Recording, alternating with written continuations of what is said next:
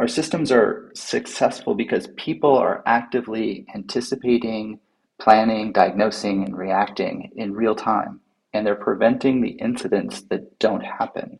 This is expertise in action. In my view, post-incident learning is the best way we know of to do these things.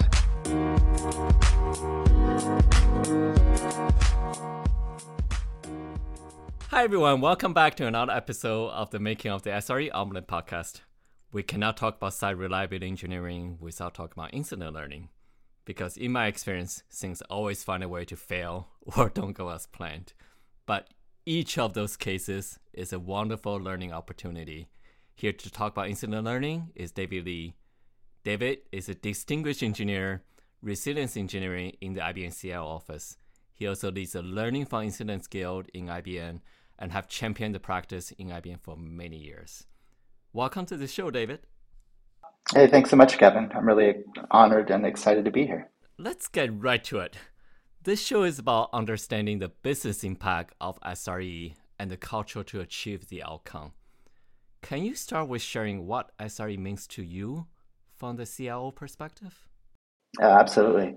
Let me start by describing the breadth and depth of the IBM CIO portfolio. So we're responsible for the IT systems that make it possible for IBM to buy and sell things, the systems that handle compensation, benefits, real estate, financial reporting, and a whole lot more. And we provide and manage the workstations, mobile devices, campus networks, and productivity, collaboration, and developer tools that IBMers use every day. So these IT systems span everything from mainframe to microservices. They include SaaS services, vendor software we host, and custom applications that we write ourselves. We're in the middle of a major initiative to modernize our legacy systems, and I see the SRE model as a key aspect of this. Some CIO teams have been working in the SRE model for many years, and some of these are among the most amazing SREs that I've ever encountered. And for others, the SRE model is brand new, or maybe it's still on the horizon. So at the bottom line, I see SRE as the practice of treating system operations as a software problem, and where SREs are responsible for availability, performance, monitoring, capacity planning, etc. IBMers and our customers definitely can't do what we do without the support from the CIO. So, David, what does SRE success mean to you? The bottom line, success for me means happy users who are able to confidently use the system for important work. And it also means happy SREs who are proud of the system and the business impact it's having, and who have a sustainable workload that allows for continuous improvement. Happy user, happy SRE, sustainable and meaningful work. Sounds like a wonderful place to be. David, can you share with the audience how one can get to that state? Yeah, that's really the $100,000 question. In order to get there, I believe we need to recognize that our systems are complex and that complex systems like ours are always running in a semi-broken state. The traditional view of system safety is that our systems are perfectly designed and that if there's a failure, it's because some specific technical component broke or someone screwed something up. But we know this is completely false. In fact, our systems are successful because people are actively anticipating, planning, diagnosing, and reacting in real time, and they're preventing the incidents that don't happen. This is expertise in action. And when incidents happen, it's because that expertise was overwhelmed.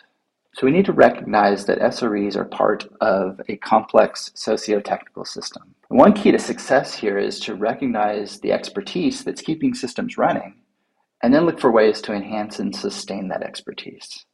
Another key to success, of course, is to add technical defenses. But we need to do this while taking care not to increase the cognitive and coordination challenges that are required to manage the system. In my view, post-incident learning is the best way we know of to do these things. Thank you, David. That is a great lead-in to the topic for the episode, incident learning. In fact, the industry has many other names for the practice.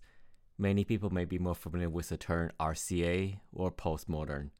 David, can you share with the audience what is incident learning, and if there's a terminology you feel is best to describe it? So first I'd say that Learning is always happening, especially after significant events like incidents.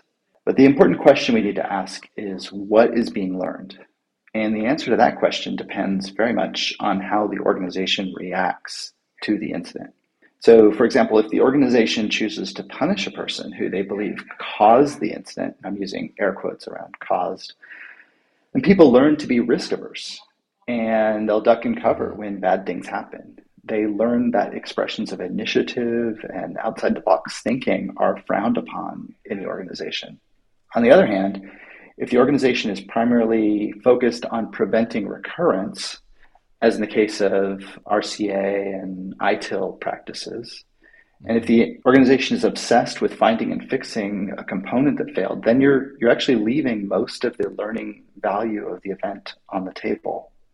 So in my view, learning from incidents is primarily about using the incident as a lens to improve our collective understanding of the system, including what the system's supposed to do and what the system actually does.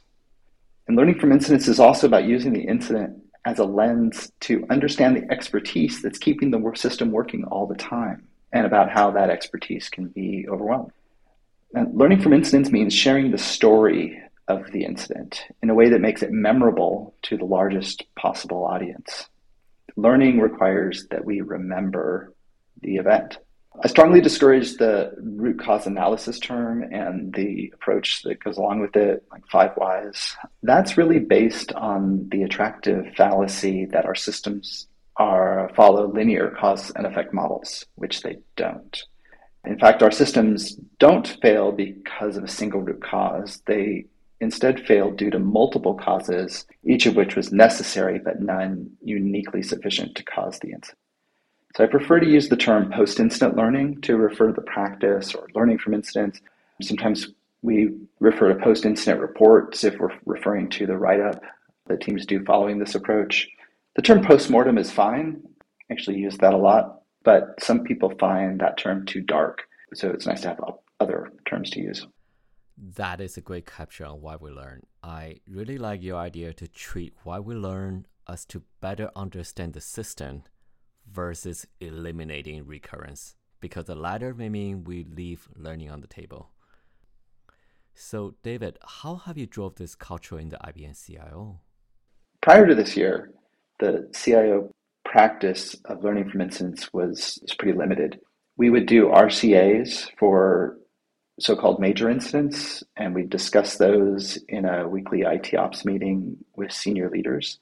And those RCAs were focused on preventing a recurrence, as is typical. Also, if the incident wasn't characterized as a major incident, then there was really no organized post-incident learning activity going on. But last December of 2021, during discussions about those IT ops meetings and how we could improve them, I found the opportunity to propose something new.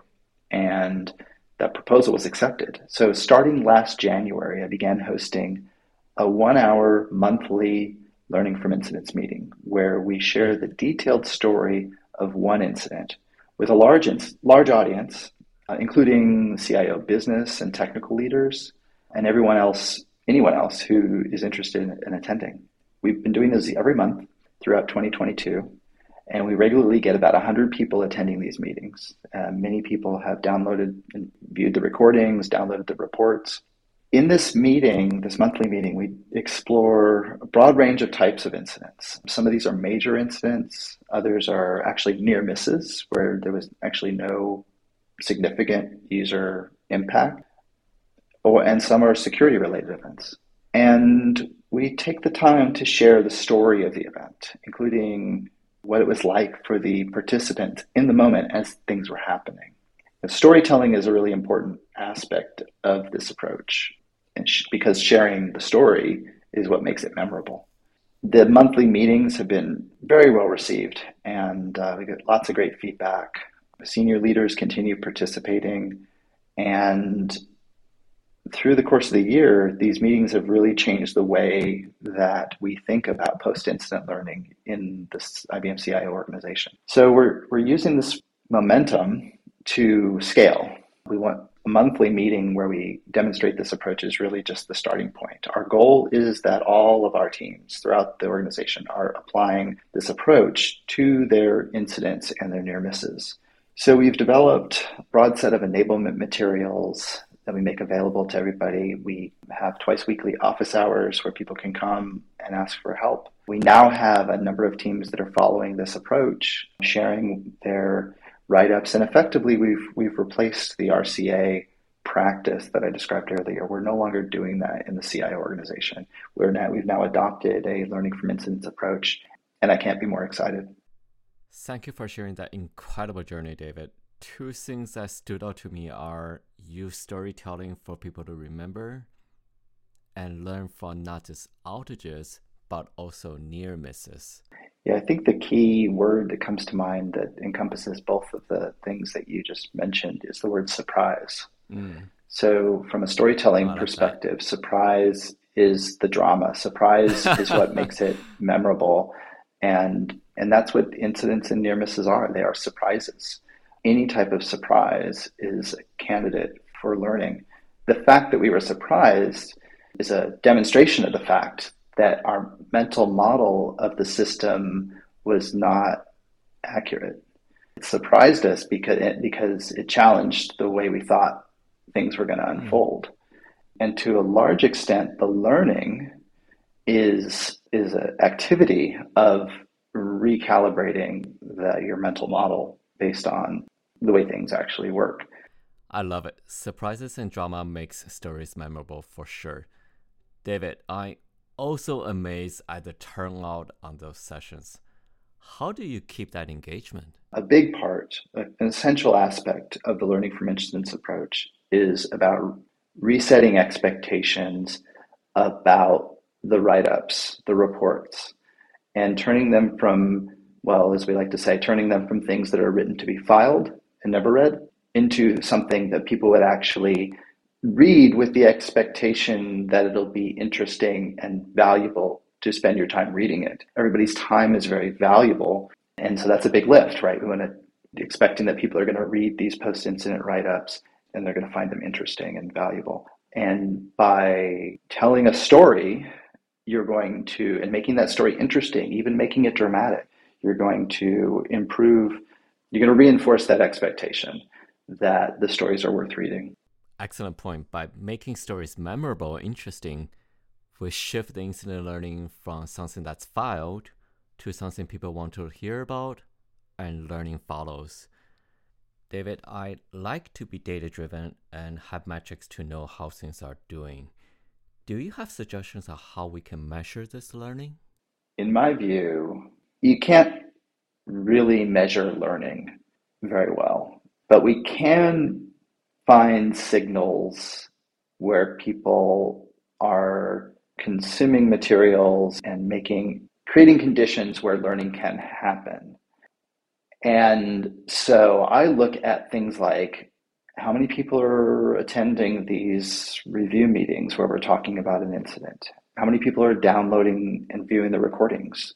How many people are reading the reports?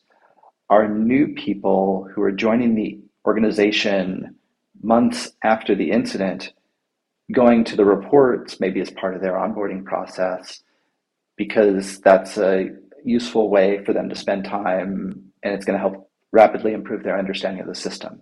We have to look for signals that we're creating the opportunities that kind of learning is happening. Looking at systems in this way is not intuitive. The intuitive thing is to think of our systems as linear, and that leads us into looking for root causes.